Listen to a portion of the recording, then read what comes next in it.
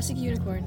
But have you heard of the past of them? The earliest accounts of a unicorn come from as early as the 4th century BC. I'm Molly. And I'm Clara. And on this episode of Clay Classic News Presents, we'll be talking about cryptids, specifically the unicorn. Unicorn are a very popular cryptid. They are simply horses with horns. People commonly used to mistake them for rhinoceroses.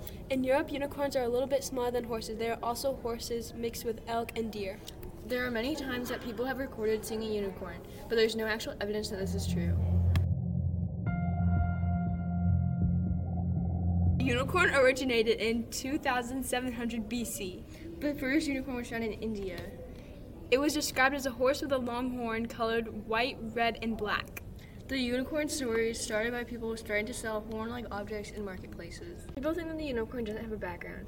Some people think that it's just a child's figure made for entertainment. There are many books that include unicorns. There are also movies that feature unicorns. People have made unicorns in their own unique way, using their creativity and imagination.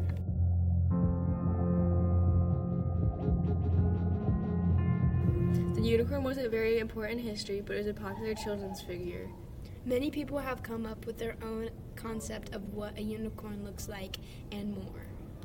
But I guess we'll never know if the stories were true or not.